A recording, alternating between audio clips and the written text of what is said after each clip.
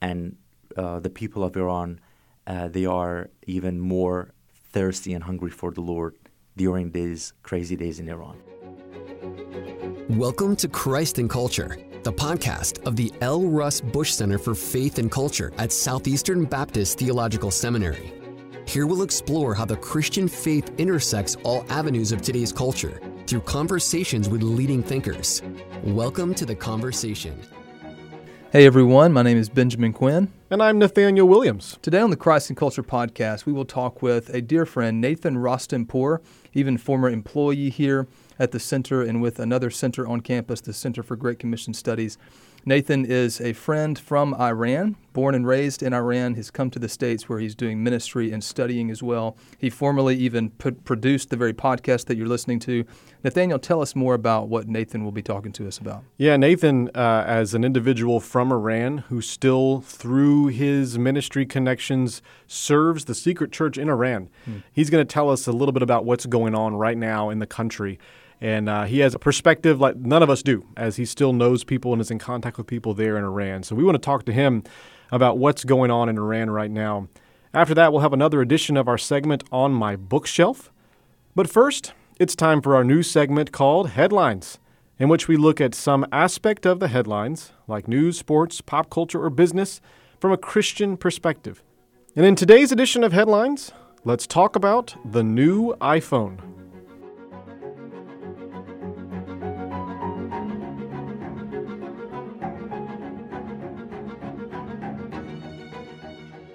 Apple has released a brand new iPhone, the iPhone 14. Loyal iPhone users have flocked to go and pick up the newest release. Here to talk to us about it is our resident tech wizard, Eddie Wu.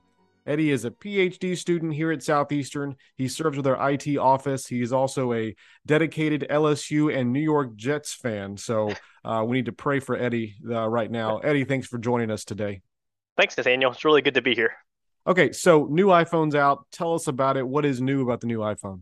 When we think about the new iPhone coming out, of course, we think about its speed. The iPhone's gotten faster. We know that there's a better battery life. There are a couple of other things I've come with this one. There's something called like this car crash detection, where the phone almost picks up on whether a crash has happened based on some sensors in the phone. And there's also the idea that there's a new camera and maybe some new photo processing. So overall, it doesn't seem like there's a lot of new things, but there are some new features being advertised.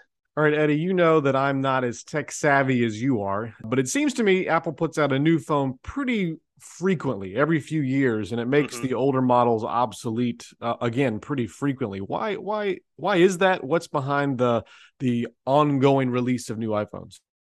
Yeah, that's a really good question, Nathaniel. And you're right. It seems like every year, maybe even every half year, there's always a new product coming out, right? The iPhone 12, 13, 14. In fact, for some of us, it seems as if the new phones coming out, it's becoming harder and harder for us to keep track of what's actually the newest one available. I do think there's a couple reasons here. One would be its marketing. For a lot of companies, they have to meet their yearly profit margins. And so releasing a new product is a really good way to get people to sort of buy in. But I also think in the American culture, we've sort of adopted this standard of new is always better. So if there's something new coming out, oh, it must be better than what's already out here. So even if you just bought the newest iPhone, well, there's another one coming out. And so we must get it because we're being told that this is the good thing for us to purchase. Eddie, our focus this year is on human formation. All across the podcast, all the things we're doing on our website, human formation.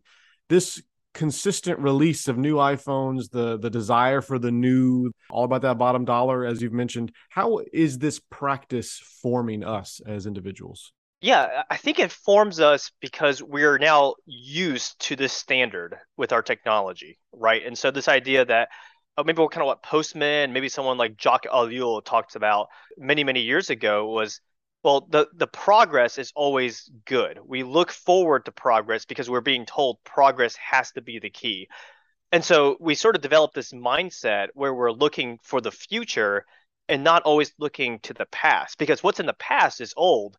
And if it's old, it's no longer good for us to use. So we develop this habit of always looking for the newest thing on the future. and maybe we don't take time to reflect as to what's happened in the past. That's a good word. Eddie, thank you for joining us today, and I hope LSU and the New York Jets can end the season on a strong note. Yes, thank you, Nathaniel. I hope so as well.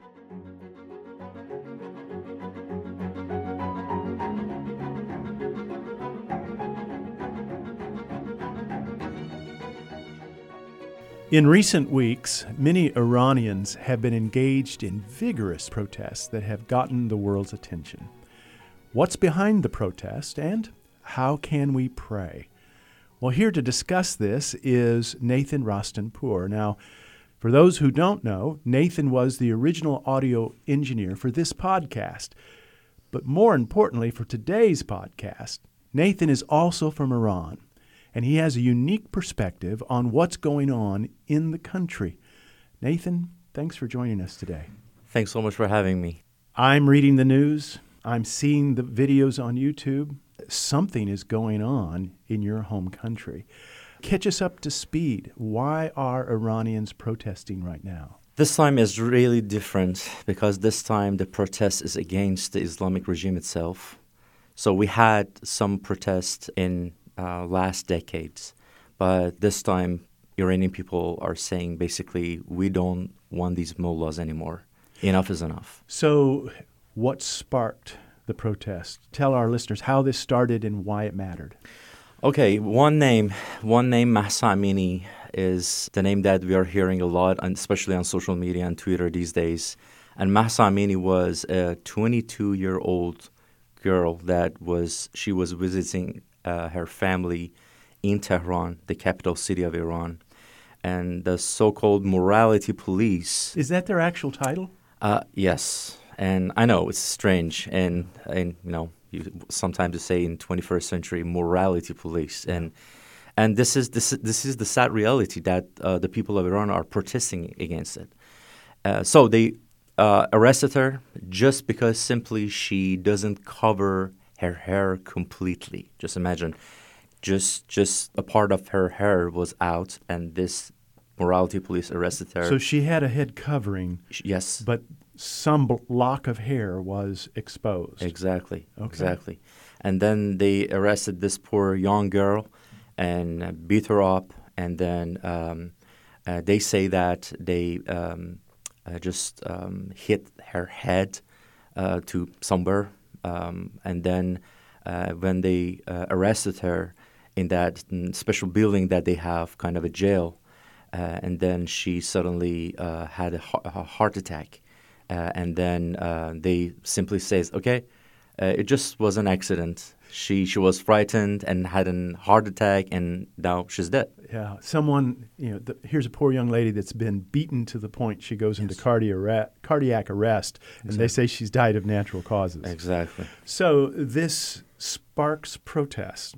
As you've mentioned, the Iranian people have protested the government before. So correct. How is this different? This is different, first of all, because this one started by women for women. So this is the first time that the Iranian women has started a movement and a revolution in Iran. And fortunately, the men are supporting them, not only the men, even children. And this is a sad news, but up to now they have killed even 11 children, all under 18. And more than 200 people are killed. What's been remarkable at the time that this is being recorded, evidently the oil workers are joining the protest. And as I said to you before, in America, oil workers are considered a fairly macho bunch of fellows. And so when one thinks of how the protest in Iran began, that this was led initially by women. Exactly. But it isn't just women. It seems to be the whole country seems to be joining in this protest. Exactly. The whole country, and I can say every layer of the society. As you said, oil workers, teachers, university professors, doctors, like everyone. And then I think it was last week that the morality police and also some Revolutionary Guard police. They attacked Sharif University, which is the top university in Iran, like Harvard University. They surrounded the university, and they arrested more than 20 to 30 students, and they killed some of them. Just imagine, it's mind blowing. Just imagine in our country here in the United States. Imagine police attack Harvard University, surround the university with crazy people, and then arrest some university students and killed some of them. And then all Iranian people were in shock. Still, I can't believe it. And that university has students that when they usually get their bachelor's degree or master's, they end up to Harvard or Oxford they are genius. And they're killing these kind of people, and I'm not saying that those are more important than other people. But these are the leaders of the future leaders of the country. The future leaders, the future of country, and it was really bad. It was really bad. But I'm happy that now it's like a awakening moment for all Iranian people, and now they're saying enough is enough. We don't want these Islamic regime, and this time, honestly, we have more hope. Yeah. Although it's really hard. There's been times, we think of everything from, the Chinese uprising at Tiananmen Square, and it was put down brutally by a brutal regime.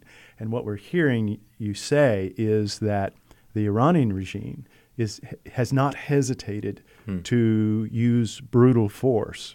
We're hearing about so many people being killed, including children, for crying out loud. Yes.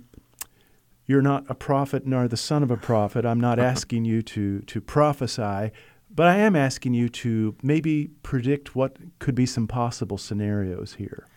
Sure. A lot of Iranian people are hoping for a big change and then have a kind of a temporary government so that the Iranian people, after these Islamic regime, can vote for a kind of a democratic kind of no religion government. This is what I'm hearing from Iran, that we don't want any religion related to our politics. We just want a just government that can serve our people, and then freedom for religion and like freedom for everyone in our country. So this is our hope, that our people can be free, Christians, Muslims, all people in Iran.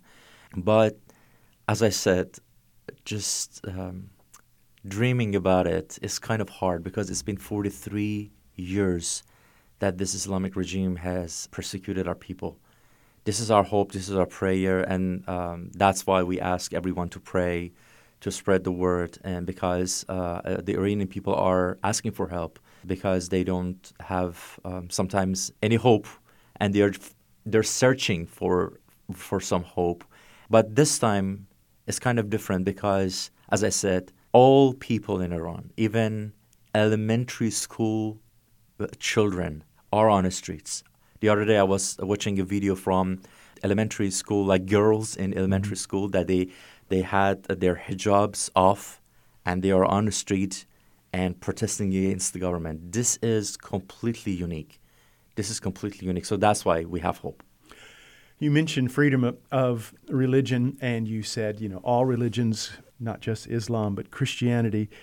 And that segues to one of the more exciting truths about Iran, that one of the parts of the world in which the Christian faith is growing fastest is actually in Iran. And in fact, you have a remarkable testimony about how you came to faith. Tell us a little bit about your testimony. How old were you? What were you doing in Iran? What was your vocation whenever you came to faith? Sure. I was a university student in Tehran, Iran, when one of our family members shared with us about Jesus Christ. And then she was talking with my mom, and my mom was a teacher. And when you are a teacher in Iran, you know a lot about Islam, and you have to know about Islam more than other people. So in those conversations, I heard a lot of verses from Bible. And as I was hearing to those words, the Word of God changed me. The Word of God touched me. And my brother, I remember the time that I just went into my room and I found myself on my knees talking to Jesus. because those words were very unique, and I felt the power of the Holy Spirit. And after that, my family and I decided to go and visit a local church, and then pastors came and prayed over us, and then they connected us with secret house churches. So I started in a secret house church. So I was always in secret house churches and never was a member of a building church. And then I grew up in secret house churches. And after a short while, because I was so passionate, I was in many different trainings working with organizations like Open Doors International and other Christian organizations. And I got trained as a leader of those house churches. And I served the Lord for 10 years in Iran and, making disciples, training leaders, secret leaders for these secret house churches. And then after 10 years in 2010, because of some security issues, I had to leave my country. So I went to Turkey as a Christian refugee. I knew that I was not able to go back, so I went there and then stayed there for 2 more years. And in 2013, I came here in the United States as a Christian refugee. I went back to school. I pursued a master's in leadership because I would always pray that, Lord, I want to continue training leaders, healthy leaders for this movement, because I know that this is an amazing movement that you have started in Iran.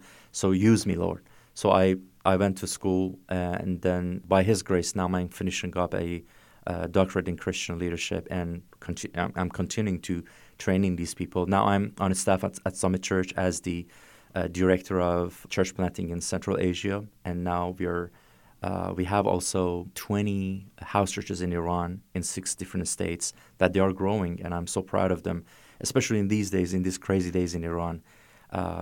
They contacted me the other day, one of our key leaders, and he told me, Nathan, we have not canceled a single service.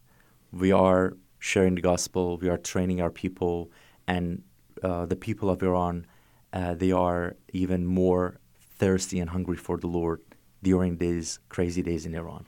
So you mentioned the secret church and you mentioned services.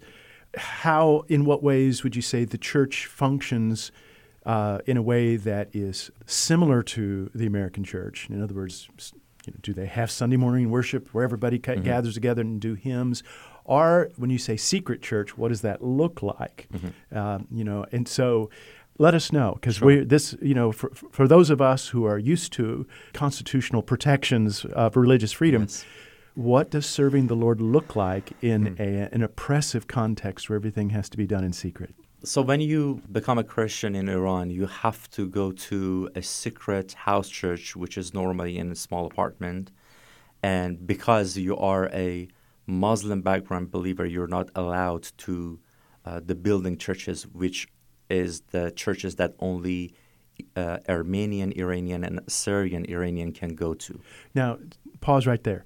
So if I hear what you're saying, that if someone was already from a heritage of a Christian heritage, Yes. like you mentioned the Armenian church or the Syrian church, those are allowed Yes. in Iran, but they're not allowed to evangelize those who are Muslims. Is Exactly. And so now you have broken the law by becoming a Christian. Exactly. Okay. Yes, and this is big. And they can arrest you, they can sentence you even to death if they want. So this is serious. So that's why we always talk about security in our groups. And I would like also to say that even the Assyrian and Armenian churches have a lot of limitations, and the government has control over them. And they are not allowed to let any Muslim background believer in their buildings. Yeah, I think this is where it's important that we make this point, because the official message from the Iranian government is, look, we have freedom of religion. Exactly. These churches are able to function, and as long as they're doing what they want to do, Yes. they're doing, we just leave them alone. Yes. But what you're saying is they really can't function as a local church in a New Testament sense. Exactly. Even Christian people, including Armenian and Assyrian, has representatives in the Islamic Parliament to show that, you see, this is freedom. Christians have a voice in Iran, but in reality, they're persecuting them. So, as I said, if you're a Muslim background believer like me, You have to go to a secret church. And in a secret church, we have pastors and leaders that usually have less than 10 people because of the security. You don't want to have like 20, 30 young people in an apartment Right. And grab a lot of attention for sure. And then if I want to just talk about a model of that house church, we start with usually a fellowship for a couple of minutes. And then exactly like our services here at church, we have worship, but for sure with a very low voice, no singing loudly. And then after that, a sermon or a teaching or a Bible study, it depends on the day. And then after that, they close it with worship and prayer and then fellowship. And fellowship is really strong in those house churches because people wants to have time with each other as much as they can, because sometimes you only have one day to see other believers, and you have to be careful about texting, phone calls, and everything. So I remember sometimes we wanted to just talk with each other. We had to use some secret words. For instance, say a party instead of church service. Let's go to that party together.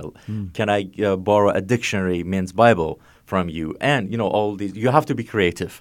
This sounds positively apocalyptic.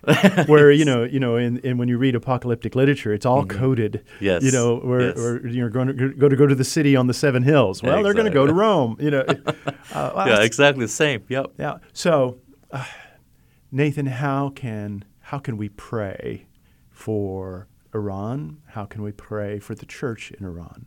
First of all, thank you so much for covering this. As I said this morning, the Iranian people need the international communities be their voice, because sometimes something happened in a country like Iran, and if we don't know about it, the government can do worse to people.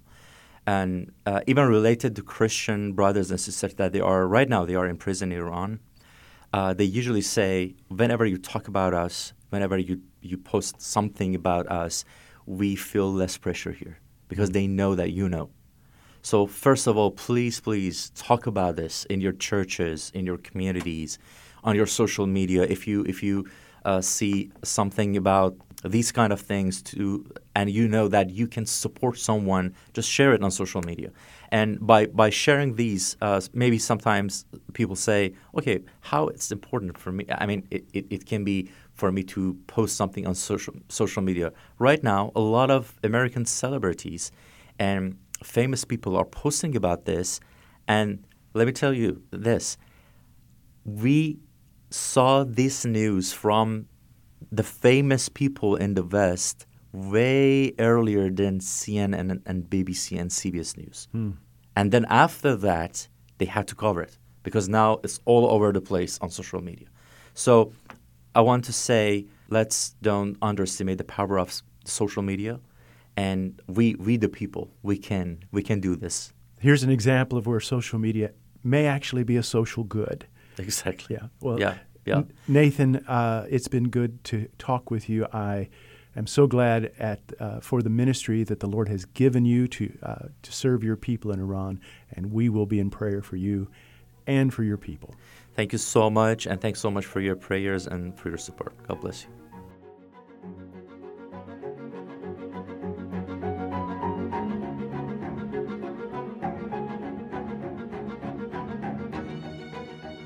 And now it's time for On My Bookshelf, the listener favorite segment part of the show where professors at Southeastern share what they're reading right now. And today we have Dr. Amanda O'Quinn, Associate Professor of History at Southeastern Seminary and at the College at Southeastern. Dr. O'Quinn, what is on your bookshelf? So right now on my bookshelf is, actually I've just finished this, Live Not by Lies, a manual for Christian dissidents by Rod Dreher. And he's known for some other books. Another best-selling book was The Benedict Option, for example. But in this particular book, he calls it a manual for Christian dissidents, and he focuses on how should we as Christians live in our increasingly secular, progressive, very unfriendly to biblical Christianity society. And so he does this, of course, I'm a Russian historian, so I love the way that he does this. He goes back and interviews some dissidents from Eastern Europe. Now, a dissident is someone who just lives in opposition to the current mandate. That could be cultural. Usually it's political. In our case, right now at least, it's cultural. And so he goes back and interviews people who lived as dissidents in Eastern Europe under the Soviet regime. In fact, that particular quote, "Live not by lies," is a quote he took from a speech by Alexander Solzhenitsyn, who was exiled from the Soviet Union in the 1970s and made that famous quote in his speech. But he does a good job, I think, of kind of interviewing some of those people, defining the terms for us in the first half of the book. And then in the second half of the book, he gives ways, like practical ways that we can live as dissidents. So I just kind of flesh out a couple of those terms. He talks about the difference between a totalitarian and an authoritarian society. For example, he says, to grasp the threat of totalitarianism, it's important to understand the difference between it and simple authoritarianism. Authoritarianism is what you have when the state monopolizes political control. A totalitarian state is one in which an ideology seeks to displace all prior traditions and institutions with the goal of bringing all aspects of society under control of that ideology. And then he goes on to talk about today's totalitarianism, and he uses the term pink police state. So he says we have a police state where it's not that people are showing up at your door in the middle of the night with clubs and banging on your door and demanding you do certain things, but it's an arrangement in which all people will surrender political rights in exchange for the guarantees of personal pleasures. So it gets into the idea of materialistic hedonism, being able to watch what we want, eat what we want, do things on our own timetable, and not even admit or accept what kind of control that's coming to have over our lives and how painful it would be for us to lose it. So that's really good. And then he gives a clip, of course, from the speech. This was given in February of 1974, but he talks about how the system of falsity, like the false narrative of the progressives, for example, requires universal participation because it cannot coexist with the truth. So we all have to participate or you get canceled, right? We've heard of cancel culture, for example. So I just want to read a few ways that Alexander Solzhenitsyn said a man or woman who refuses to live by lies, what do? He's not saying you have to, get your club on fire and run out in the streets and bash windows and stuff. He's saying you're not going to be outwardly sort of overtly doing those things, but you are going to just refuse to live by the lie. For example, he says, we will not write, say, or affirm anything that distorts the truth. We will not take part in a meeting in which the discussion is forced and no one can speak the truth. We will not vote for a candidate or proposal that we consider to be dubious or unworthy. We will walk out of an event. Now, that's kind of a little bit more out there, right? We will walk out of an event as soon as we hear the speaker utter a lie, an ideological drivel, or shameless propaganda. Now, I'm not encouraging students to walk out of classes, okay? So don't do that. You don't determine that's ideological drivel and you're going to walk out of the class. He's just saying if it's clearly not true, you're not going to participate by sitting there. And so I want to just wrap up by saying, as someone who teaches history and has got a degree in history, that's very close to my heart. But he talks about how maintaining history, that memory, historical and otherwise, is a weapon of cultural self-defense, that's part of living as a dissident. Maintaining memory through reading history, studying history, even talking with older relatives. A lot of that happens. The family is also a resistant cell for dissidents. Because it has to be displaced in order for the universal falsity to continue on. So studying our history is a way to help us learn how to not live by the lie and know what the truth is. So that's Live Not by Lies by Rod Dreher. Thanks for listening to today's episode of Christ and Culture. If you enjoyed the episode, give us a 5-star rating and review on your favorite podcast platform. Thanks again for listening. We look forward to seeing you next week.